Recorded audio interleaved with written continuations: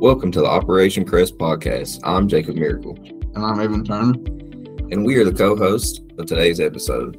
Operation Crest is an effort from the 957 Project to empower high school students like us to preserve memories of America's veterans and to share their stories of courage, resilience, service, and teamwork.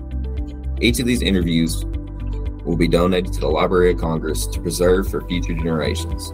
And you can hear other episodes of this show wherever you get your podcasts. Be sure to stick around at the end of this episode to hear us reflect on what we've learned during the following conversation. Learn more at www.the957project.org/Operation Crest. And now, let's begin the show.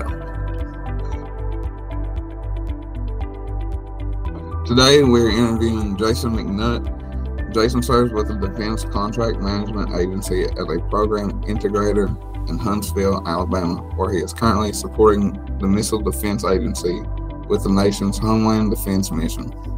He has previously served in several capacities within DCMA at locations spanning across the country to include the Pentagon and Washington, D.C. Prior to his current career with DCMA, Jason also served in the U.S. Army, where he held the rank of Sergeant First Class within the Army's Aviation Branch as an AH-64 Apache attack helicopter senior maintainer. He is a combat veteran on the 101st Airborne Division with combat deployments to both Afghanistan and Iraq. His military awards include the Bronze Star Medal and 2 Meritorious Service Medals. Mr. McNutt has over 25 years of combined military and government experiences in his professional career and has a Bachelor's of Science in Business from Bellevue University.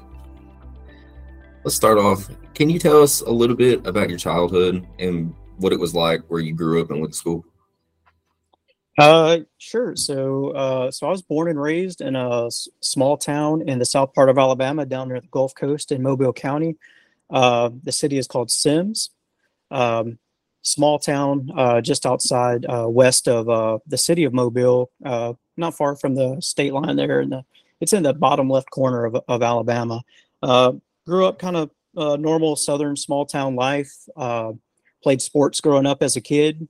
Played baseball in my community growing up. When I was in high school, I played on the basketball team for my local high school.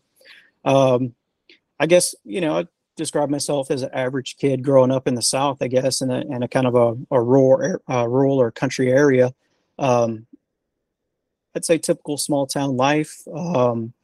Had great parents, a pretty good, healthy family environment growing up. As I got older, I probably went through a little bit of rebellious phase. Family and friends that knew me in my teenage years when I was your guys' age, probably got in my fair share of trouble, I guess. Nothing too serious, just kind of mischievous as a kid. Had some friends that I kind of ran around with. We got in a fair amount of trouble every once in a while, but nothing too bad. But we definitely had our stories to tell as teenagers. But I'd say, just a normal childhood growing up. Lot of good memories of my hometown. That's pretty much it. Thank you for sharing that with us. Were you interested in the military when you were younger, or was it something that developed later on, like in your life? Actually, in my childhood growing up till, when I was about to graduate high school, I had no thoughts of joining the military. Never even occurred to me. It was the summer between my sophomore year and my junior year, when I was about to start my junior year of high school. A really good close friend of mine, childhood friend that I grew up with, that lived down the street. I was at his house one day, and we were just sitting in his bedroom, playing some video games or whatever, and he just started having a conversation. Now, this particular friend, I described him as one of my really smart friends I had. He was a National Junior Honor Society type, and had the the high GPA and all that stuff. That definitely wasn't my academic record, but he was a really good friend of mine nonetheless. And we were sitting in his bedroom just hanging out one day, and he was like, "Hey man, do you have any plans for when we graduate?" And I was like, what do you mean? And he was like, well, we're done with school in like we only got 2 more years of school. Have you been thinking about that? And yeah, to me, I was like, my friend's name was DJ. And I said, DJ, I don't even know what I'm doing next week. Like, I don't even know what I'm doing tomorrow. I haven't even thought about what I'm going to do in 2 years. And he was like, well, I mean, we're going to be adults and we got to do something. And he gave me this kind of little bit of a lecture, kind of like, get your act together kind of thing. Not in a bad way, but he was just the good friend telling him, hey, you probably need to start thinking about this stuff. And I probably took it the wrong way, as I recall it, if I'm recalling the situation correctly. And he said, I told him, I said, well, what are you going to do? And he was like, well, would you like me to tell you? And he kind of casually reached over to his nightstand or his side table by his bed and pulled out some Army brochures. And he was like, I'm going to join the military. And I just laughed it off. I was like, yo, whatever, dude, let's go. You're up. I think we were playing like maybe NBA Jams or something on the Nintendo. And so I was like, come on, dude, pick the control up. Let's go. He's like, no, I'm serious. Do you want to hear my plan? And I was like, I probably tease him a little bit. And I was like, sure, humor me. And so he just goes into this, hey, I'm going to sign up for 4 years. I'll be 18 years old. I'm going to learn a skill. I'm going to do a little bit of traveling, maybe see the world. It's only a 4-year commitment. And then I'm going to get out and they're going to give me all the college money I need to go get my degree and do what I want with the rest of my life. And so I'll be 22. I'll still be young when I get out. And that's what I'm going to do. And he probably put a little more context in there when he told the story, but I sat there kind of like, wow, I got nothing. I don't know what to say to that. And he was like, he kept going on. It was a kind of a conversation at that point. And I was like, I mean, you're really going to join the military? I was still shocked that he was going to join. He, wasn't the military type, right? He was kind of the, he was more of the very intellectual type. And so, we had this conversation and he said, man, look, we both got similar backgrounds. And I both know that our parents don't have some hidden college fund waiting for us when we graduate. We're gonna have to figure this out on our own. So I don't want to be a burden on my parents, just like you don't want to be a burden on your parents when you're 18. You got to, what's your plan, kind of thing. So I was like, I never really thought about it that way. And he was like, would you, it turned into, you want me to put you in contact with my recruiter? so that's kind of how it happened. And then I went and talked to the recruiter and kind of, it just worked itself out. I was always interested in aircraft and aviation in general. I did have a little bit of fascination with aircraft, particularly helicopters with rotary wing aircraft. I mean, airplanes are cool. I don't dislike airplanes, but the fixed wing airplane type of aircraft was less appealing than rotary wing. They just seemed more complicated, more cool. I don't know. I was drawn to helicopters. And so when I talked to the recruiter, of course, the Army uses helicopters, right? So that's kind of how I landed. So I ended up choosing to be an Apache attack helicopter crew chief, maintainer. Guns, missiles, rockets, and stuff. It's like that stuff's cool. So that appealed to me the most, and that's kind of how it ended up. It started with a conversation out of the blue, and one of my good childhood friends' bedroom, and it turned into me making a career. What were your family's reactions when you told them that you were joining the military?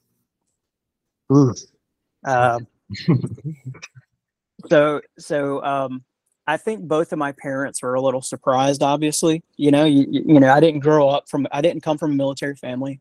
Nobody in my family really has any military history. My dad's age, he was of the age where he was almost old enough to be drafted to go to Vietnam, but he kind of missed that period because of the way his birthday fell. Although I did have a great uncle. My mother's grandmother had a brother who was drafted at the tail end of World War II, and he went up to Fort Dix, New Jersey, for basic training, and then he was going to ship off across the Atlantic to the European front. But the war ended right as his training ended, so he basically went to New Jersey and got all this like training on the Army's dime, and then they sent him back to Alabama because the war ended. So I didn't really come from a long line of veterans or a military family. The Army for me was just a way out. So when I told my parents that, obviously they were shocked. My mom, much more so than my dad. My mom did not really cope well with the Army, as you can imagine. I mean, most mothers, obviously, they don't want their babies to join the military. That's not what they grew up and tell you they want you to do. They want you to get a good job and have a good career, but they certainly don't tell you that, oh, I want you to join the military and go to war, right? So my mom was really resistant to me joining the military. My dad, I don't know that he encouraged me. He didn't encourage me to join the military, but he came around to be pretty supportive. I mean, he would have private conversations with me along the lines of, "Hey, I just want to make sure you know what you're doing. I want you to go into this like clear-eyed and make, I don't want you to get yourself into a situation you can't get out of. This is a big commitment." Those types of things. So he was just more like, he wanted me to be sure this is what I wanted. My mom, it took her a long time to accept the fact that I was going to join the Army. I don't hold it against her, but she gave me a lot of grief about joining the military for a while. But eventually, she came around. Especially after I joined. And she was, she came around. But yeah, it was. I would say it was a shock to both of my parents. But my mom really had a hard time dealing with me joining the military, as any mother would. All right, you kind of answered this question already, but did you have any close friends joining in the military, or did you like make any really close relationships within the military while you was like deployed, I guess? Yeah, so in my hometown, I did have friends that joined other branches of the military. I had another friend. A real ironic story. So as you read in my bio, I served with the 101st Airborne Division at Fort Campbell, Kentucky. So that's right up there above Nashville, not far from you guys on the Tennessee-Kentucky state line. So I was actually it was my first or second year in the Army, and me and a buddy went over to, it was like a KFC or Taco Bell or something on the base to get some lunch one day. And I'm standing in line and I turn around, and there was a guy that I grew up with, that I went to school with, my age, that I've known for a long time, in military uniform, looking at me, and I'm in military uniform, and I'm looking at him, and I was like, "Sean?" And he was like, what are you doing here? And I looked at my uniform, I looked at his, I'm like, probably the same reason you're here.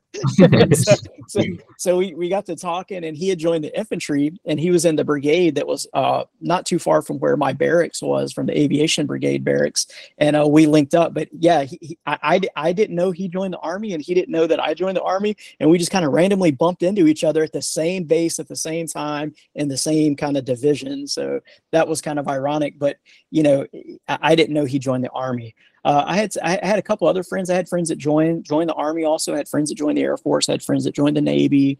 I had a friend that joined the Marine Corps, various branches. But I didn't have any of, in my little circle of friends, none of us grew up talking about the military or wanting to serve in the military. It was just kind of after the fact, I found out other people that I went to school with had joined the military too.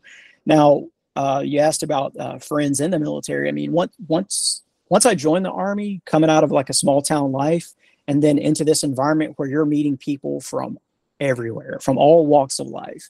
I mean, the diversity in the military really kind of opened my eyes to a lot of cultures, ethnicities, like just people from different parts of the regions of the country, different states and cities that I'd never been to in kind of my small town upbringing. And you really are able to make some extraordinary friendships and build really meaningful relationships in the Army. That's one thing that I like the most about the military is it's more of a family than it is a job. And the people you serve and work with every day, a lot of them become like brothers and sisters to you. And over time, I'll tell you, I've maintained relationships with a lot of people that I serve, especially in combat, that I served with. I mean, they're like family to me. We might not talk every single day or week to week. Sometimes we may go extended periods of time because we're kind of just, after our military careers, we're all over the place. Some of my friends are still in the military. But when we do reconnect, we pick up like we never been apart, and it's like, we just spoke yesterday. So that's one good thing about the military. But yeah, I had a lot of friends growing up that ended up joining the military. And then when I joined the military, obviously I ended up making, really good friends within the military as well. So, with your interest in helicopters, did you ever think about joining the Air Force instead, or just a different branch of the military in general? So, so I have friends that are in the Air Force, right? And friends that served in the Air Force. And obviously being in the aviation branch in the Army, there's a lot of events and training and things that happen where you have interactions with the other military. Like, for example, when we pack up our helicopters to deploy, there's only two methods of getting your helicopters across the ocean, right? And that's on a ship or on an aircraft. And the Air Force has big enough airplanes that we can put aircraft, we break them down, and pack them into like C5s and C17s, and they fly across the ocean with them. So you have interactions with the Air Force when you're doing those exercises. And even in real world deployments, the Air Force moves a lot of our equipment for us. So having said that, there had been times when, especially when I served in South Korea for a while, and we would do exercises with Osan Air Force Base, and one time we had a mission where we changed out some of our UH-60 aircraft in theater, and I was the production control NCOIC, or the person in charge of the maintenance for the aviation brigade, and I was charged with overseeing the operation to a C5 landed in Korea. The new Blackhawks came off, the old Blackhawks went on, and they took them back to the States. And we did that 2 times. We did 4 and 4. So we did a total of 8 aircraft into mission sets. So, when you're planning for that and you're coordinating with the Air Force and you're going over there and you kind of get the opportunity to see their facilities, you're like, man, I don't know if I chose the right career. But I'll say that, the Air Force, obviously it's a good branch of service, and I have a lot of good friends in the Air Force, but there is a little bit of, I would say, kind of disparity in what I would say maybe the quality of life. I mean, but you have to understand, the Army is the Army, right? So the Army's job is to go fight a fight, right? The Army's going to go set up in the middle of nowhere. Like when we were, especially in Iraq, I mean, we just drove into the desert and started setting up, and conducting when we were sleeping in the dirt, basically. So, I mean, that's not what you do in the Air Force, right? So there is a difference in the type of service, right? So the Air Force has their lifestyle. Sure. Is it good? Sure. The Army has its lifestyle, but it's not a bad lifestyle. I mean, the Army takes care of its people for the most part. I mean, I had a good experience with the Army, and I don't regret it at all. I loved being in the Army, but yeah, there is if you're not the type to rough it, and you want to join the military, the Army may not be for you. You might want to give a look to the Air Force. That's what I would say. That's my nod to my Air Force friends that will hear this. Were there any other career options that you were interested in? So the Army, well, any of the military, I don't know I probably don't know what the process is anymore, but I mean, at the time, do you guys still take the ASVAB test when you're in high school, the Armed Forces Vocational Aptitude Battery, or whatever it's called? So that's like your kind of like your SAT or ACT for the Army, or excuse me, for the military, right? So depending on how well you score on that test, whichever branch you want to join, you kind of can see what you qualify to join for career field wise for jobs, right? So, interestingly enough, I didn't have the best grades in high school, but I did really well on my ASVAB.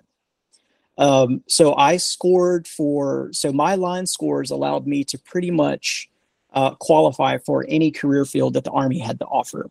So, your higher, your career fields that you got to score the highest to get, obviously you got your medical field.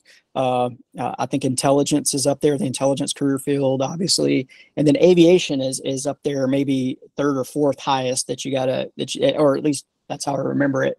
But I was dead set on aviation. Now, when I went in there, I mean, so you have your recruiter, and then once your recruiter gets you to sign some paperwork and commit, they're going to take you eventually to do your physical after you take your ASVAB.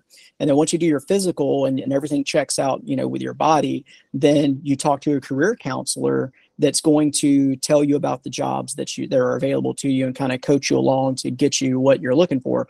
So when I went into the room after all that and talked to my career counselor that was going to like walk me through my line scores and what I qualified for, I remember the guy was pretty much like, hey, Jason, you score for, pretty much anything you want to do in the Army. I mean, we have medical MOSs that are available, this and that. And he was like running it down. And I was pretty dead set on aviation. I said, nope, I want aviation. He's like, are you sure? Because we have some of these other slots up here for some pretty good career fields. And I was like, no, I want aviation. So he's like, okay, well, what aviation job do you want, or MOS? Your MOS is your military occupational specialty. So it's your job. So so pick one.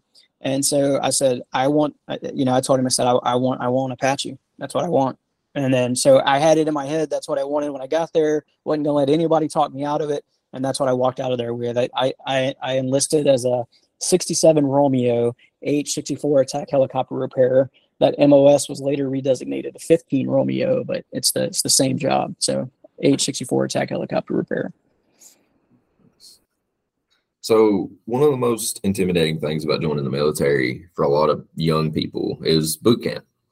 So what was your experience like during that training? So I'll tell you, as an 18-year-old kid leaving Alabama, I'll just say, the first 2 weeks I hated life. I regretted everything. I didn't want to be there. I was over it. I laid in my, I'm not going to say I cried or anything like that, but I definitely, I laid in my bed at night, just asking myself, what were you thinking? Why did you do this? You need to be back in Sims, Alabama right now. But you also have to, and this is hindsight, me looking back, after you go through that process, that's the way it's designed. You're supposed to go through challenges and develop, that perspective of what you those skill sets that you need as a soldier, and overcoming challenges like that is one of the things that they want to develop in you through that basic training structure. And they do that with a lot of creative ways. I mean, harassing you all the time, screaming at you, confusing you, giving you multiple things to do at once that's not possible to do, to see how you react to pressure and stress and all that. And the first week or two, I mean, they're just putting you through the ringer, right? I mean, they're just like every night. I mean, they're coming through, they're banging the trash cans, rolling you out of the bed at 2 a.m, flipping bunks, like yelling at people, bullhorns. I mean, yeah, so that happens, but it's all part of the process. And I tell you, in the moment, I regretted it. I wanted to go home. But as you got about halfway through, you start kind of seeing the light at the end of the tunnel, and your mind starts to adapt into a routine. You start to, your level of discipline starts to develop, right? And so you feel yourself being more sure of yourself, more confident. You know what to expect. You know how to anticipate what your drill sergeants are going to do, and how to react to that. And you realize it's a process that they're putting you through. And by the time you get, to close to graduation, you got that, that you think how you felt in the beginning, and you're like 180 degree different, right? You're very sure, you're very focused. You feel like a soldier, you probably look like a soldier now. Yeah, so those first few days are pretty intense for anybody that goes through basic training, I would say, or at least that was my experience. But you overcome it, and that's the point, is to overcome those fears and challenges, and that's all part of the kind of soldier development process that you go through in basic training. So the basic training is basically exactly like you'd see in a movie, pretty much like Major Painter Stripes. So you got Hollywood, right? Yeah. So there are some truths in movies when it comes to basic training. Obviously, Hollywood puts the Hollywood spin on it. But yeah, I mean, the idea of stressing you out and making you feel, putting you in those situations where you don't know what to do and things like that, and really, kind of, I won't say humiliating you, but intimidating you and things like that, that you see those things. Now, how they do that in a movie versus what they do and actually in basic training is not the same, I would say. But yeah, I mean, they put you in stressful situations. But I wouldn't say it's 100% like the movies at all. I don't know if I've seen a movie that depicted Army basic training where I felt like that was a accurate portrayal of the basic training life. So just don't watch a movie and think that's how basic training is. The 957 project was created so that students could be educated about the sacrifices and courage of the people surrounding 9/11. You were already in the military when this event happened. Would you mind sharing with us where you were when we were attacked and how the events of 9/11 affected you personally? Yeah, so I was actually overseas when it happened. I was in South Korea. So I did a few years of my total time in the Army. I served overseas, but not in combat. I served in South Korea. So I remember I was an E4 specialist, which is kind of like a junior soldier kind of grade, if you wanted to put it on a scale. And I had just went to the promotion board to become an E5 or a sergeant. So I was about to become what's called an NCO or non-commissioned officer. So I was about to achieve the rank of sergeant. And that's in the Army. That's the point where you kind of pick up your first like serious responsibility where you're in charge of other soldiers, for example. You're like a squad leader. You know, you have a few soldiers underneath you as a leader.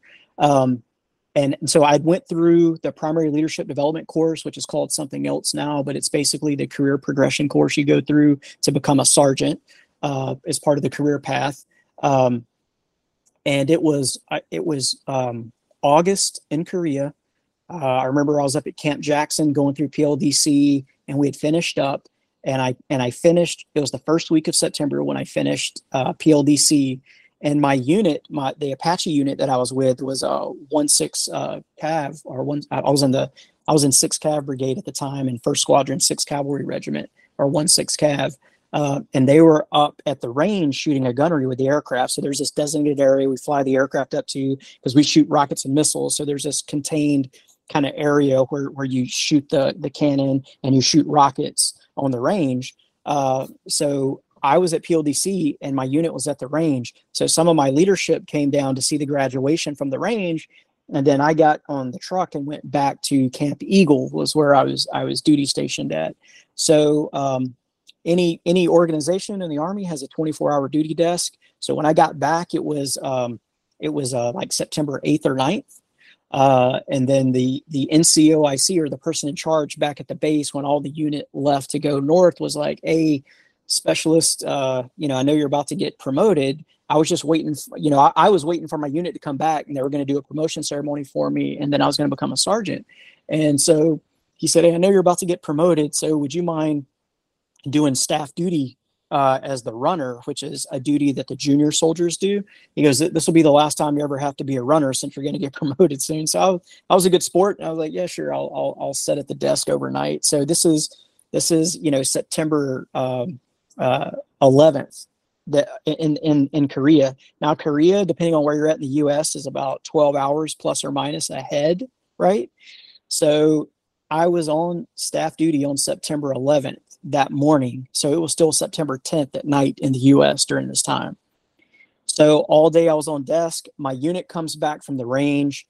My commander comes up to me and he goes, "Hey, Specialist McNutt, hey, sorry about the duty. I heard they tagged you for duty. Hey, I want to promote you tomorrow." So it's a 24-hour duty. You sit at the desk all night. So he says, "Tomorrow at 0900 when you get off, which is 9 a.m. And so when you get off duty, come over to the hangar. We're gonna do a quick promotion ceremony for you, and then I'm gonna give you a 4-day pass," which, like, he was gonna give me, like, that was a Wednesday, and he was going to give me like Thursday, Friday off, plus Saturday and Sunday, and I'll just come back to work on Monday. So I was like, score. So you get the next day off anyway. Plus I was going to have like 5 days off basically. So I was like, sweet. So, everybody's putting their equipment up, the aircraft fly back, everybody secures the aircraft on the airfield, and I'm sitting on the desk, and on the base every night at 10 p.m. They play taps over the intercom system. So the NCO, the staff sergeant that I was with was like, hey, you can go take dinner chow, go get something to eat. When you hear me play taps, because we have the little machine in there where we play taps, you come back and relieve me, and I'll do my security checks, because we have to walk around the base and do all the security checks and stuff on the base. So I'm over at the barracks. It's, 9:30. And I'd already ate, and I'm in the crew chief barracks, and I'm in my buddy's room, and we're kind of piled up, soldiers are piled up in somebody's room, and everybody's watching a movie. So we're just killing time, right? So we're sitting there watching, I forget what movie we're watching, but one of my buddies, another crew chief from down the hall, just comes running in, kicks the door open. Dude, turn the TV on. We're about to go to war. Now, when you're in the military, every time you have like an international thing that happens where you see breaking news, the running joke is, oh, here we go. I guess we're going to go to war, but it's just more of a joke than seriousness, because you're in the military and that's your job, is to go, fight a war. But so he comes in and we're like, yeah, whatever, dude, shut up. We're watching a movie. And he's like, no, seriously, turn on the TV. And we're like, dude, get out of here. And he just runs over to the TV and starts turning off the DVD player or whatever. And starts, and like CNN, I think, pops up on the TV, and you could see one of the towers in New York was smoking. And we're sitting there watching, and somebody in the room was like, what movie is this? Is this somebody's like, this looks like a Spielberg movie or something, and he's like, no, I just got off the phone with my mom back home. Something happened in New York. This is really happening right now.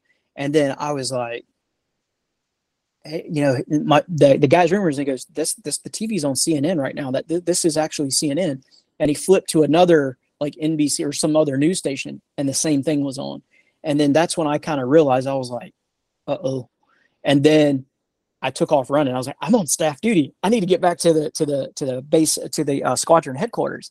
So I run across Camp Eagle. It's a really small base. So it's, just ran right across to the other side of base and run in. And the sergeant was on the phone, and he turns around when he sees me. He throws me the arms room keys where we keep our weapons. And he's told me to go open the arms room, meet the arms room POC that runs arms room. We open the arms room and start handing out. We started handing out weapons.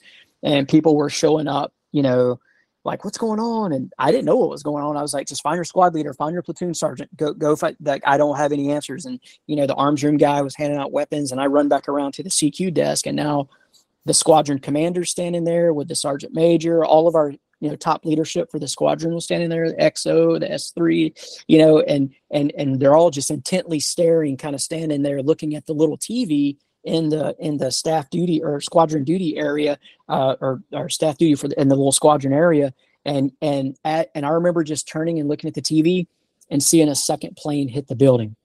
And I remember the squadron commander at the time, it might've been him or maybe the XO, or one of the leaders was like, we're going to war.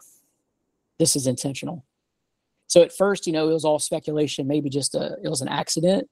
And then we saw, an inset in picture kind of in the corner of the TV. I remember seeing the Pentagon when the Pentagon was smoking.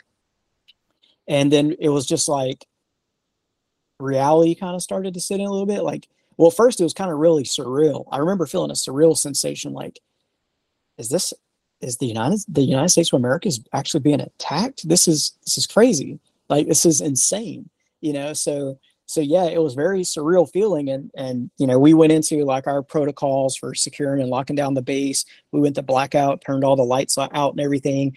We had soldiers roving around the airfield with night vision goggles, armed. We had the Korean military surrounded our base, because we were an Apache unit. So we had Korean infantry outside the fence guarding us, because we didn't know what was going on at the time.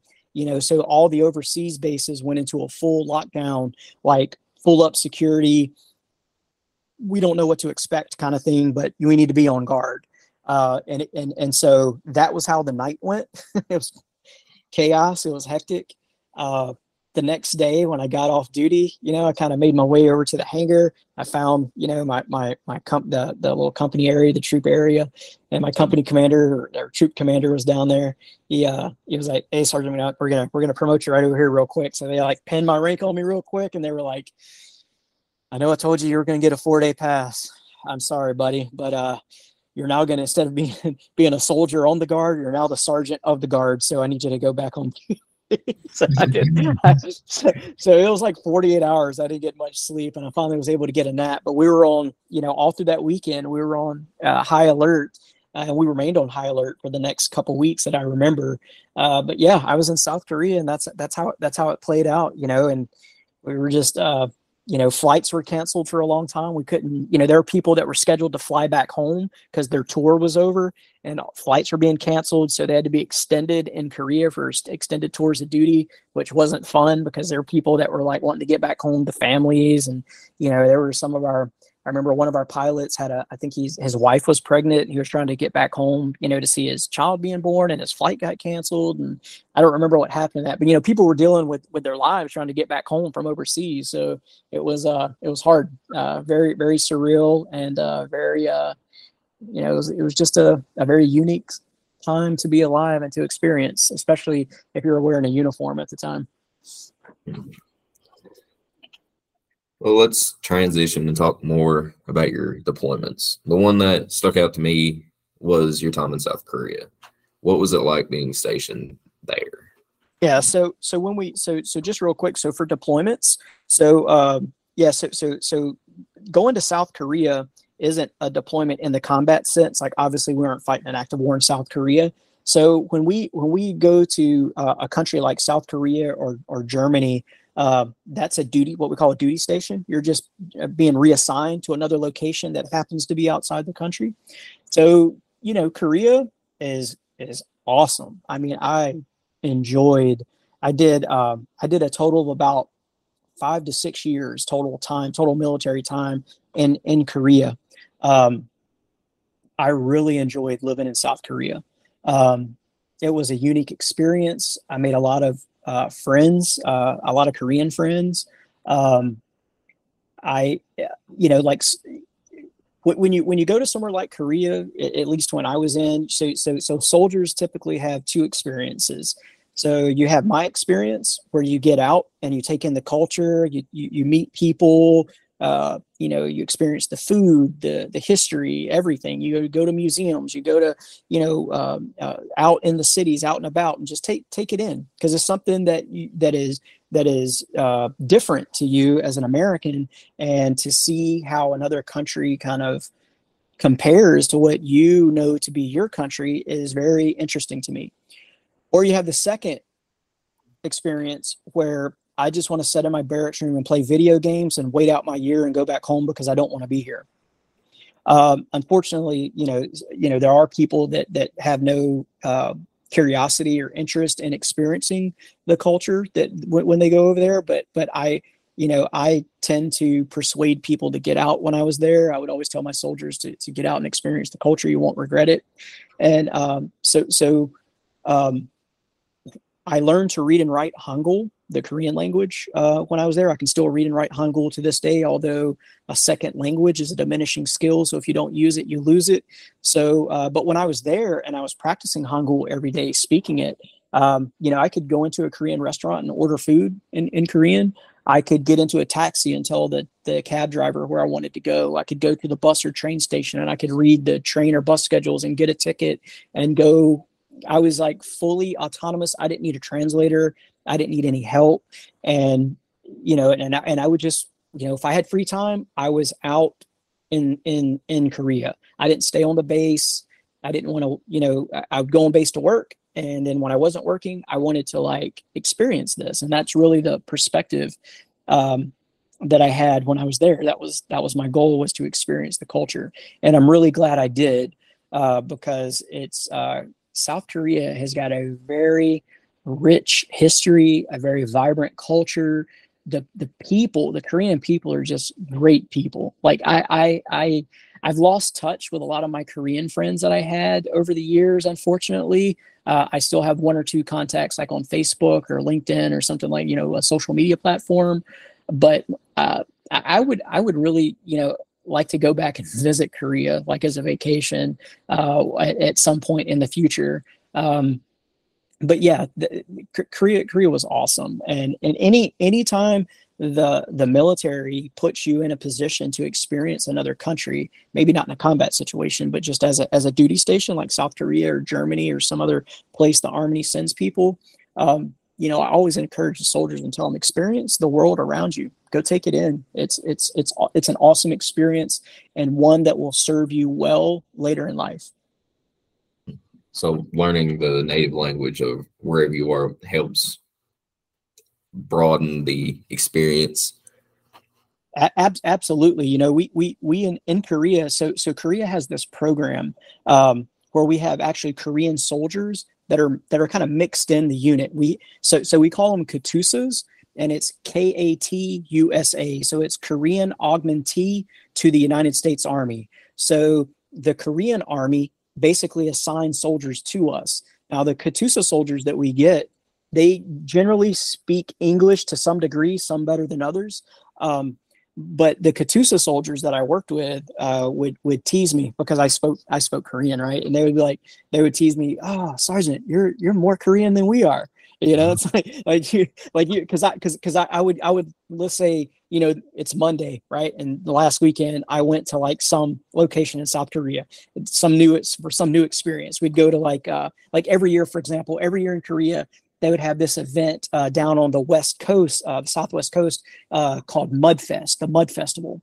And down at Daecheon Beach in Boryong, there's this beach where, if I'm remembering correctly, the Korean culture, there's like medicinal properties in the mud in that area. Like if you put it on your skin, like women do the mud face kind of things, to exfoliate their skin or whatever. So Koreans would go to Daecheon Beach for that mud and would wipe it on them, and it turned into this huge, it evolved over the many, many years into the Mud Festival. And they have like big stages on the beach with concerts and they go all out for Mudfest, and it's a great experience. So it's Monday and I just came back from Mudfest with some of my friends. And so I'm talking to the Katusas. I'm like, "Yeah, man, I went down to Mudfest." And they're like, "Oh, really? They're like, "Shia, you went to Mudfest?" And I'm like, "Yeah." And I said that assuming you're Korean and you live here, so I'm assuming you've been to Mudfest before. It's like me assuming you've been to Disneyland because Disneyland's in America, right? But not everybody's been to Disneyland, right? So he's like, "No, I've never been to Mudfest," and I was like, I was confused. I was like, "Wow!" And then it was like, so they would tease me because I would have all these experiences like that, and a lot of Katusas, haven't had that, and so yeah, it was it was a very unique experience. So yeah, so learning the language and just familiarizing yourself with culture, like social norms, just like little head nod bows, is very common for like when you meet somebody, you kind of just do like a little like a nod bow. It makes you fit in. It makes them feel more comfortable to talk to you, and when you show interest in their culture, man, you just make so many friends. And I made so many good Korean friends that's just something that I've always treasured later in life, is that experience. So how were your experiences in the Middle East different from South Korea? Oh, well, obviously, in Iraq and Afghanistan, that was combat, right? So, I didn't go to, I went to Korea as a temporary assignment, and I lived there, right? I lived and worked there. It was just like taking your job, imagine your mom or dad's job, their company sending them from this location to another location to basically do the same thing for a year, and then they come back. So that's how Korea is, right? Now, Iraq and Afghanistan obviously is a combat deployment. So we're responding to, obviously for Afghanistan, we're responding to the attacks on 9/11, and our job is to, go defend the country, seek out these terrorist networks, and fight the good fight, right? So that's so the experience is dramatically different. For one, just the environment is much different. Obviously, you're in the desert, and in Afghanistan, you're in a mountainous desert environment. Iraq is way more flat for the most part than Afghanistan. Afghanistan is very rocky, very mountainous, very desolate, very, very desolate areas in Afghanistan. So I would say we were there for combat. So obviously when we showed up to Afghanistan, one of the first kind of big eye-opening experiences is I'm from Alabama, right? And Kentucky weather is probably not much different. You got hot summers, right? You got really hot summers. So, you grow up in the South, that's like part of life. Like hot doesn't matter to me. So like I played baseball and basketball, I got the basic training in South Carolina running. We had guys from like New York, Chicago, West Coast. They never experienced in South Carolina the humidity that you get. And they were just like, these are guys that ran track that were falling out of runs and stuff. And I'm just kind of, just running along. And so it was a different experience for them because they were from a different part of the country and they never experienced that level of humidity. For me, that's my norm. That's not normal for them. We get to Afghanistan and your norms change, right? So we're obviously wearing our battle rattle, right? We got on, helmets, Kevlar helmets. We got on our flak jackets with plates inside. We're carrying bags. We got ammo. We got our weapons. So, you're depending on, your assigned gear, you might be carrying around 40 to 60 pounds of extra gear on top of you, while you're just walking around the base, not really doing anything. So I remember our flight surgeon, our flight doc, he was, running around telling everybody, reminding everybody to hydrate. Now in the Army, you're always told to hydrate. So like drinking water becomes second nature. So like, doctoring around, hey, hydrate, drink water. And I got to the point where, I was like, of course we got to drink water, doc. It's like we always drink water. Like when we're on the flight line back at Fort Campbell, we're always drinking water because you're out on a hot flight line all day. So he was like, you don't understand. This is a different type of heat. So I had never experienced that type of heat. So the fact that I wasn't sweating very much, subconsciously, I guess I thought I wasn't that hot or my body temperature wasn't that hot because I wasn't sweating. But when you have a dry heat versus a humid heat, your sweat evaporates more quickly. So your clothes don't get like soggy, just soaked down wet. Like if you're outside running around playing a football game outside in your backyard, you just get drenched with sweat in the summer, right? You're running around with your buddies, like playing a football game, you just get really, really wet. It wasn't like that. The now under your body armor, you get like wet between your body armor and like your t-shirt. But like if you took your body armor off and you just had like your t-shirt or maybe your jacket top was on, you didn't sweat that much, and it was really weird. So I wasn't drinking enough water, and like I didn't pass out, but I started to realize, like I started feeling kind of a little woozy, and I was like, I'm not drinking enough water. And literally, so the doc was like, I said, hey doc, how much water do you recommend we drink? Because I felt like I was drinking a lot of water. And he was like, 6 liters of water a day at a minimum. And I was like, 6 liters? So literally you're walking around chugging water and you're like going to the bathroom like every like 15, 20 minutes, you got to pee. Right. So it's like, yeah. So like that was a new experience. And like, and your body has to adjust to take in that. Cause I mean, I just felt bloated and waterlogged from drinking so much water, but you had to, but after a while it becomes second nature. Your body gets used to taking in that much liquid in a short amount of time during the day. And so that experience, and then just the sandstorms. I don't know if you ever seen the movie The Mummy, where that wall of sand with the face kind of moves in over the city. So except for the face, that's real. so it looks like that when it's coming towards you. It looks like this big wall of sand. So getting used to the sandstorms and always just feeling you're dirty all the time, right? You're just like, because there's sand blowing around and it's sticking to you and you're just feeling nasty. And, for the first while, we didn't really have showers set up or anything. So you're just kind of, bird bathing it with your canteens, dumping water on you, and wiping down and stuff, trying to stay clean. And it was, so the weather was a very eye-opening experience for me when I first got to Afghanistan. In your 25 plus years of experience in the military, what was the biggest lesson you learned about the world and the people in it? Wow, that's a good question.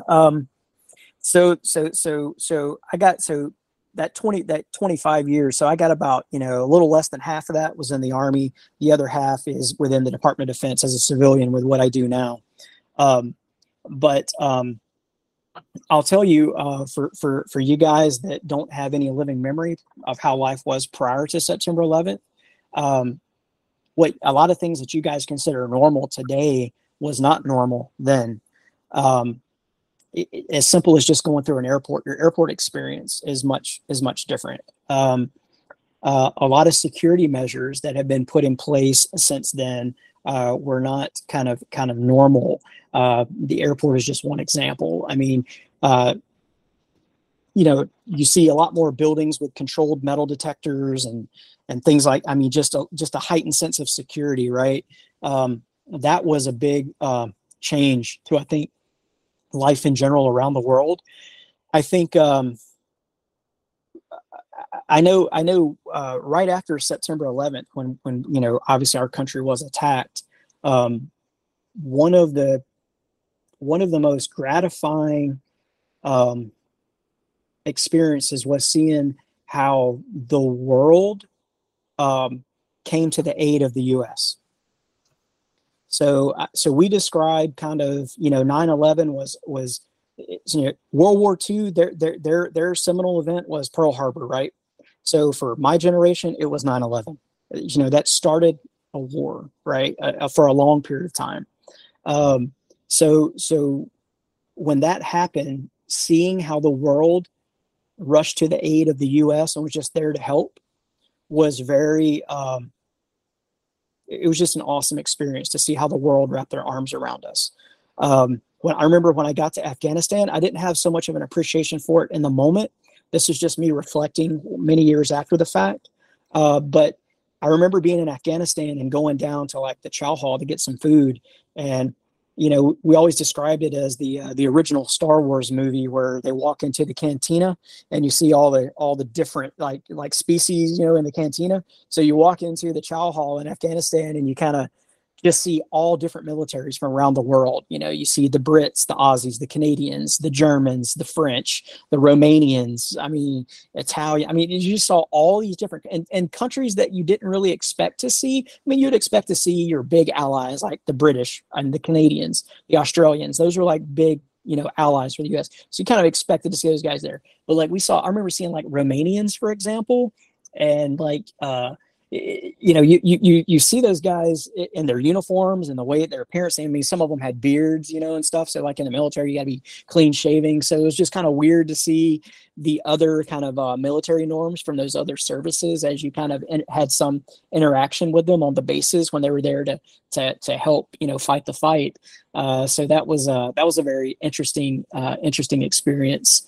But I just think, the world as you reflect for someone that had a living memory before September 11th, I just think that looking back and you remember how it used to be diverse. And I don't say that to mean that it's bad, worse or anything like that. I don't mean any negativity when I say it, but it's just different. It changed it's an understatement to say that 9/11 changed our future. For human history, because it obviously did in many, many ways.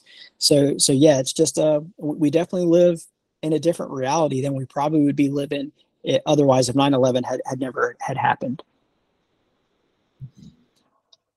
So let's swap to your service here in the U.S. Can you tell us about your work at the Pentagon? Yeah, so I've been here in Huntsville, Alabama for almost 2 years now, but the 5 years prior to that, I work with Defense Contract Management Agency. So our agency is responsible for accepting all the goods and services that the Department of Defense procures for the military. So think of us as the factory where a tank or a plane or a missile or a bomb or a helicopter is being manufactured. We have qualified personnel in plant that represent the government to oversee the contract for that contractor that's making that item. And we do all the inspection and acceptance and oversight to make sure that the military is getting what they paid for and the taxpayer dollars for that contract are being spent properly. So in that role, I've been fortunate to be able to see a lot of our defense industry across the country, where a lot of our military equipment is produced. And having that experience led me to a position in Washington, D.C.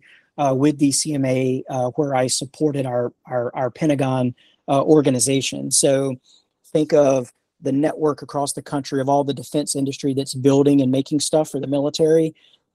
We analyze, synthesize all that information about how those contracts are going, how well they're performing, and that information gets relayed to senior leaders in the Pentagon for people that need to make the big decisions on how we make investments for the military.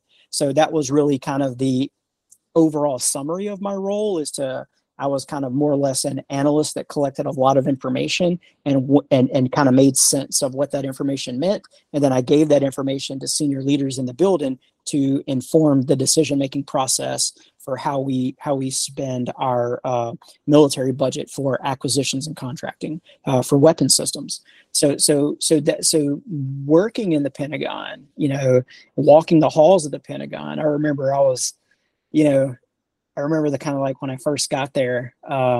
So my office was in Crystal City. I actually sit, if you're not familiar with North Arlington, so the Pentagon doesn't actually sit in Washington, D.C. It sits on the south side of the Potomac River. It's actually Arlington, but we call it Washington, D.C. I mean, but it's across the river, right? So like that area, North Arlington, Virginia is where I live, but it's the D.C. metro area. So I lived right next to the Pentagon in an apartment. And so my office was in Crystal City, and then the Pentagon was right near there, right? So I would go over to the Pentagon for meetings. And so I remember when I first got to DC and just walking the halls, the one really cool story cool to me that I tell people about the Pentagon, once they give you access where you can just take your DoD ID and just scan and walk into the building, you have building access. I had this expectation that, in this building, this is where the Secretary of Defense works. This is where the Secretary of the Army works. The Secretary of the Navy, Secretary of the Air. I mean, the top leadership. And this is where the Joint Chief of Staff works, 4-star generals from all the services. A lot of important people work in this building, right? And I had this now outside the Pentagon. There's obviously a pretty decent level of security, as you would imagine. But once you get inside, I was expecting to see, I had this perception that like there was going to be like, armed guards like all over the place and stuff like that. And it wasn't. So like you can walk down the halls and pretty much just walk right up to the door of the Secretary of Defense. I mean, I wouldn't recommend walking in his office, but I mean, the hallway there, and it's kind of like a little museum. They have like paintings and memorabilia and cases and stuff. So like walking on the corridor there, it's really a cool experience because you're like, oh, that's the Secretary of Defense's office, or that's the Secretary of the Army's office. And it's really kind of like you just kind of mind your business and walk through and kind of take in the sights and all the little things. They have like the General MacArthur hallway where they have MacArthur's cob pipe and like all this little uniform stuff, and they have like, a little Vietnam section with all this like memorabilia from Vietnam. And, they have like on the MacArthur one, they have the declaration where Japan signed the paper where they, were defeated, they gave up, they surrendered to the U.S. So that's on display with the photograph with where it happened on the Navy ship where it happened. So the museum, I tell people the Pentagon, a lot of areas in the Pentagon are like a mini museum, and most people that don't get to see that because they don't have access to the building. I mean, you can take a Pentagon tour, but they only show you some stuff. But when you have access to the building, you can just walk around the whole building, basically. Now, you can't go into the office space where they have controlled access to those areas, but just the hallways, I would roam the hallways sometimes and just take in the sights in the Pentagon. And it was just a really cool opportunity. I was very fortunate to be able to be in a position to just be able to take that in and walk around because I'm a little bit of a history buff. So living in Washington, D.C., obviously there's a lot of museums there, but going into the Pentagon and taking in that when I didn't have work to do and I could just had some time to kill and I could just walk around and take in the sights, that was pretty cool. If you can, will you tell some of your hardest moments in the military for you?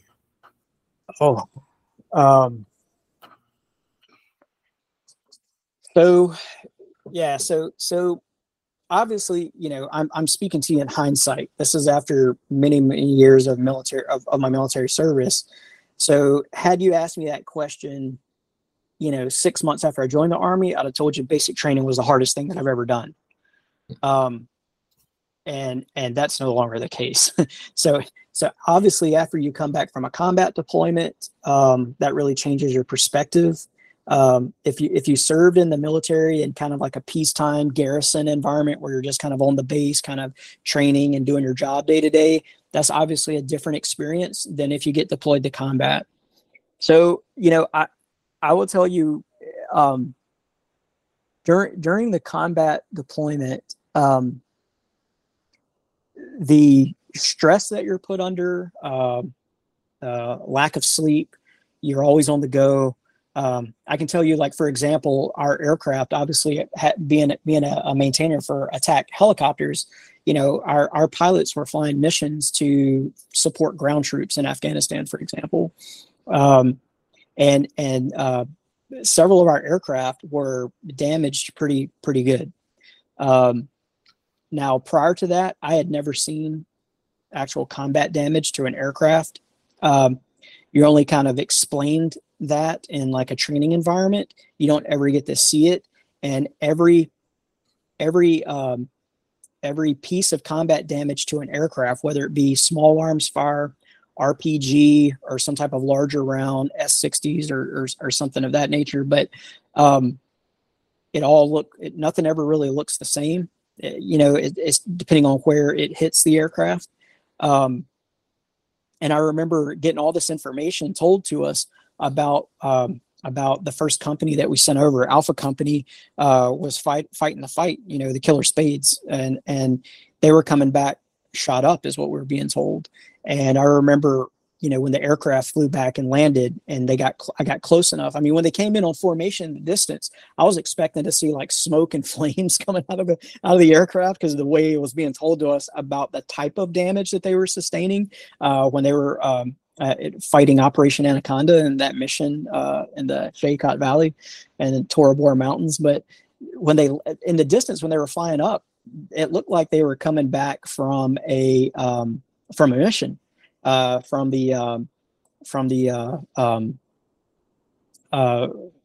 back from a mission, from like a training mission, until they got close enough and they started taxiing around and we were walking up to the aircraft and meeting the pilots. It was, and you started to see holes in aircraft for the first time. And it really caught me off guard. And, obviously we went into maintenance mode with me and my team. I had a really great team of maintainers, and we just started fixing aircraft. We're doing what we knew, what we were trained to do. But that experience in that moment, that sense of overwhelming, like, am I going to, because, like your job revolves around keeping these aircraft in a flyable state so that the pilots can continue to do their mission. And if the pilots can't continue to fly these aircraft, that means soldiers on the ground that are engaging in combat are going to be less likely to survive if they don't have the proper air support when they need it.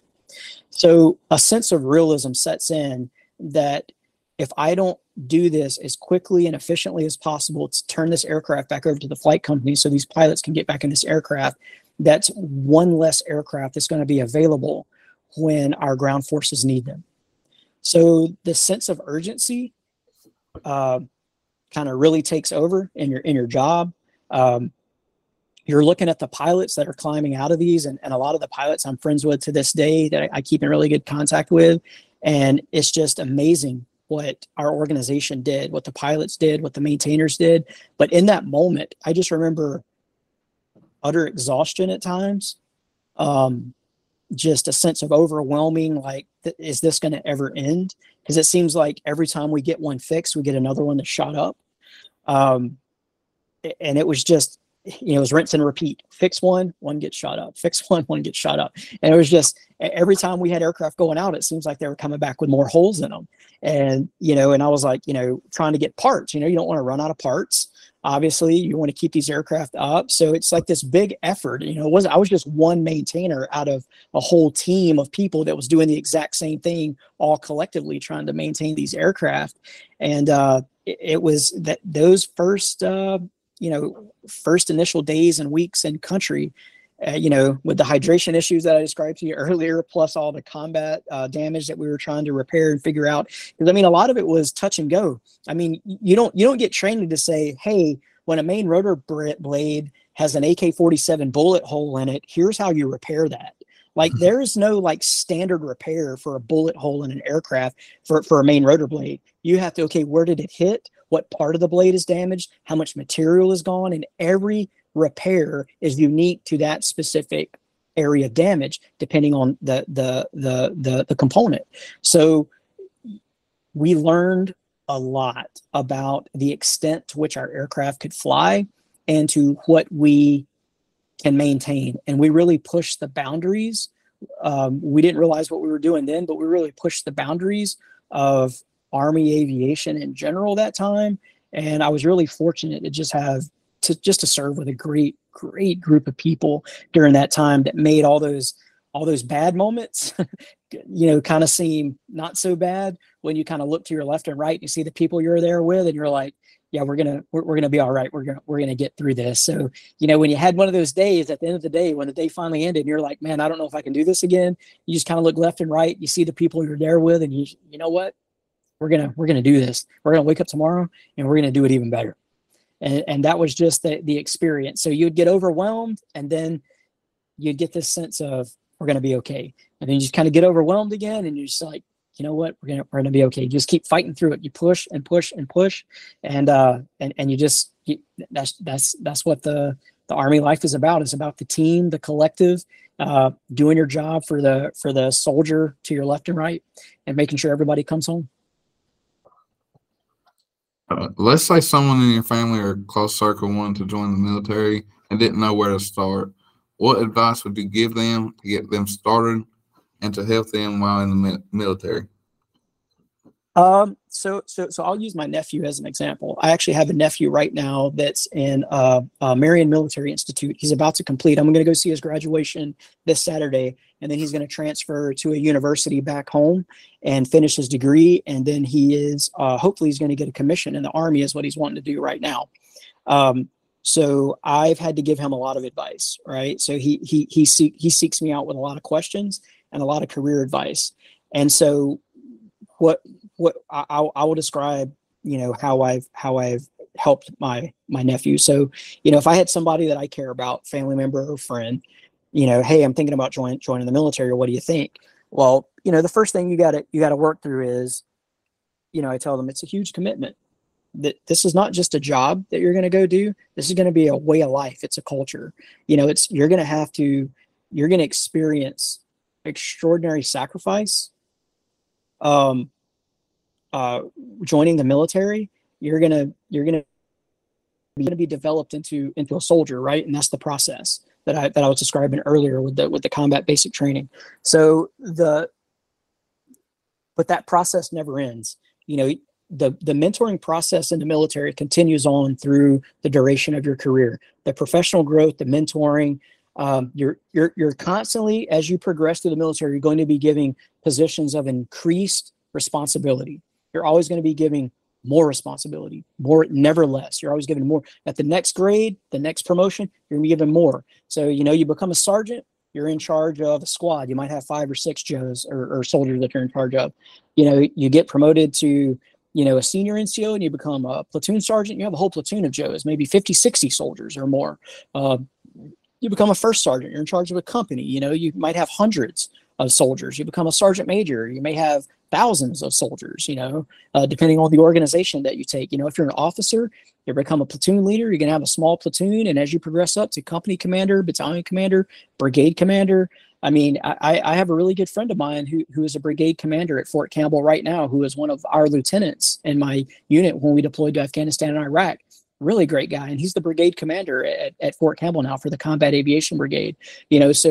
So he's in charge of thousands of people, right? A large organization, all the helicopters for the 101st Airborne Division. That's an enormous responsibility for somebody to take on. So just understand that you're going to constantly be challenged throughout your military career with increased roles of responsibility, but it's rewarding work. It is very, very rewarding work. There's going to be some bad days. that you're going to have in the military, just like any job. There's going to be some really bad days sometimes. But there's going to be great experiences that are going to shape your perspective in your life. So if anyone asks me, should they join the military? I'm never going to tell somebody don't join the military. But for somebody that's seeking to join the military just on a initial phase, I would say, hey, here's the deal you need to think about first. What are your interests? Are you okay with discipline? Because some young people, especially teenagers, you go through your little rebellious phase and you kind of reject discipline, like I did when I was a teenager. We kind of go through that phase as kids growing up and becoming young adults. You got to think through that. If you don't like discipline, if you don't like authority, don't join the military. But if you're in my position as a kid where I didn't have a lot of direction about what I wanted to do, I never really put any plans in place. I felt like I needed that guidance, that direction that I didn't have. The military will do that for you. The military will afford you a lot of opportunity to grow personally and professionally, to do things that you never thought you would do before in life. And it's a very unique and rewarding experience that will benefit you well in life. I mean, and just after the fact, after your service, I mean, there's a lot of benefits to just being a veteran that served in the military. I'm obviously not saying join the military for benefits, but you do get compensated on the backside for being a veteran, right? And that's nice to have sometimes. So there are benefits after life for your military service afterwards. That's nice to have, but it just all depends on your unique situation. If you think that you need a little help with focusing your life, might not want to go directly to college, might want to get out on your own, get away from home really quick and establish yourself. The Army did that for me. I was able to do that in the Army. If you want to go my nephew's route and you want to go the college route and do the ROTC, the Army is going to cover your college expenses when you commission. Any of the military branches do that. So he's going to get his degree and then join the military and basically be debt free. He's not going to be drowning in college debt. So there's that route too. Now, had I to do all over again, I would probably do exactly what my nephew's doing right now. I would probably go the commissioned route. But I don't have any regrets. I love my military career, but that's why I'm urging him to do that, because you get an education out of the deal. You get a career path out of the deal, and then your experience afterwards, you can use all that training and education from the military to apply to your civilian life, as I have done after your military service obligation is complete. Well, can you tell me what you do in your free time now that you're no longer deployed? So I told you guys when we first got on the phone, like right now I'm actually in the middle of planning a wedding. So right now my free time has been consumed with wedding planning. But me and my wife, we enjoy traveling. She likes to travel. We have a lot of the same likes in terms of that. So we'll take little trips here and there. A couple years ago, we took a cross-country trip to her family out in Nevada. We drove cross-country there and back and stopped and saw a lot of the sights along the ways. So traveling is a big hobby of mine. I really like to see stuff. But really, I mean, we since we moved to Huntsville, we bought a house. And so obviously owning a house is its own job. Ask your parents how that is. But like I do little projects around the house, keep my time busy, like landscaping outside and stuff like that. Like just home improvement stuff has become a hobby. But I would say my biggest hobby is traveling, just seeing the world, seeing the country. This is a podcast that seeks stories of courage, resilience, service, and teamwork. Do you have any memories from your service that match these themes that we've not already discussed? I think I touched on the teamwork aspect earlier in terms of my combat deployment. I mean, and I really can't stress stress that enough. The courage piece. I mean, when you're, people, always will use that, or brave, or maybe the word hero or courageous, for people that have been to combat. And I'll tell you, like, there's things that I saw in combat that I would describe as courageous. People doing courageous acts, people that I would describe as a hero, people that I would describe as being, so selfless in their service to others, and just their bravery in the face of going into harm's way.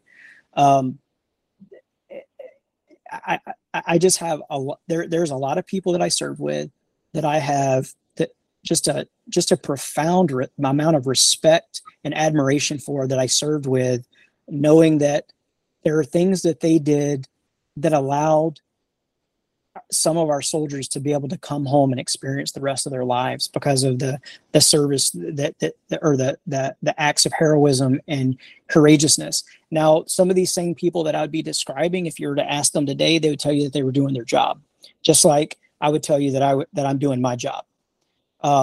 So they don't look at themselves that way as much as when you're outside of that and you're looking directly at them and you're like, man, that's it's just awesome what they did. And they're just everyday people you would see walking down the street that you would not, unless you knew who they were and what they did, you would never know. They would just strike you as maybe an average, the average person that you would see, at Walmart or, at the store, at the gas station. They're just your average person, and they're, extraordinarily special people, in my opinion. And I'm grateful to be in a position to have, personal relationships with those people and call them my friends. And I think I won't speak for myself, but I can certainly tell you that there are, courage and teamwork, are selfless service, are just things that are, when you're in the Army and you're living that lifestyle, it's your norm. It's what you would call normal, because you don't think of it as anything special. And then after the fact, when you reflect on those times and the things that you went through and the hardships you were enduring with those people and the things that you saw other people do for others, it's just like really special to be able to have that experience. So yeah, I would say those things, you get those experiences in the military, and I would say a lot of those things I've applied to my civilian life that have served me well. Obviously teamwork, big deal on the civilian side. The military, teaches you to operate as a team.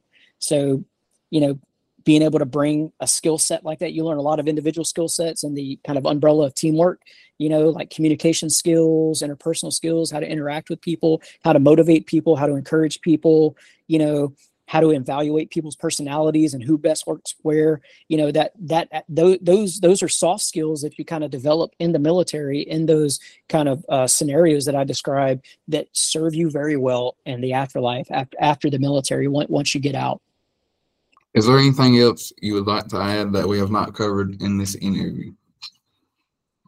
Well, I didn't say in the beginning, but I just wanted to thank you guys for the interview. I really appreciate you guys taking the time, documenting these stories. I mean, I've listened to some of the other podcasts myself. I know some of the other people that your school has interviewed, and I really appreciate this project that you guys are doing.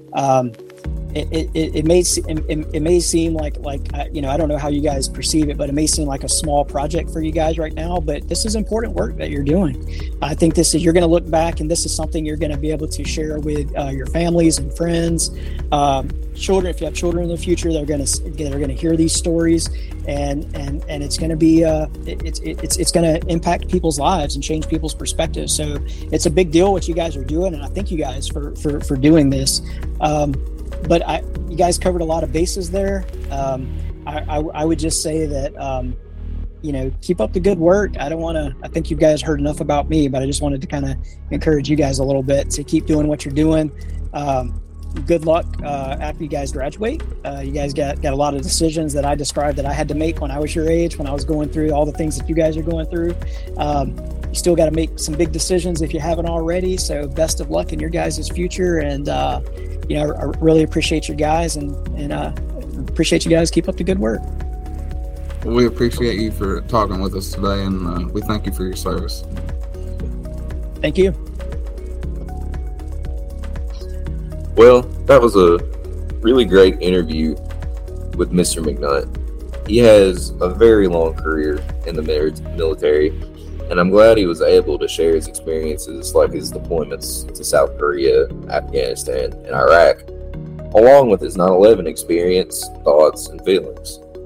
And without this, we wouldn't be able to remember the sacrifices that people like him made during those hard times. What do you think about the interview, Ed?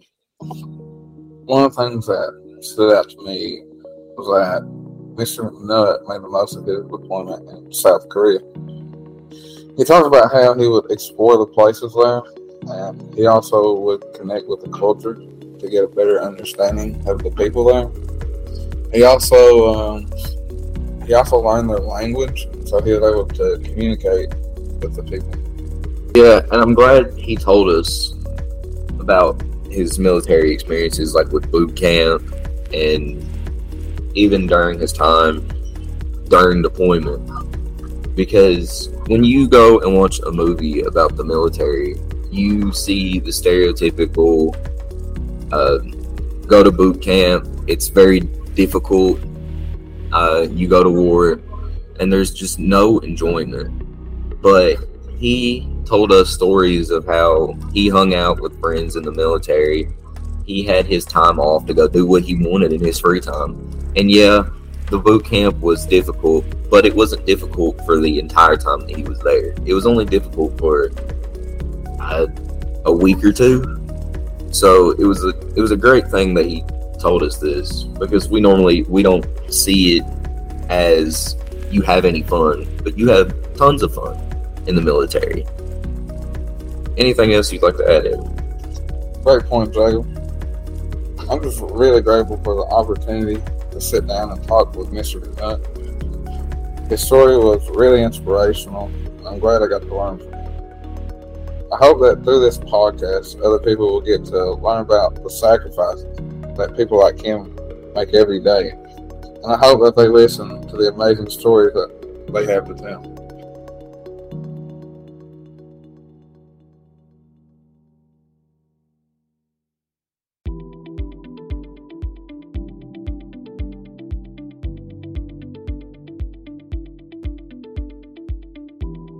Thanks for listening to the Operation Crest podcast. If you liked this episode, be sure to subscribe and share.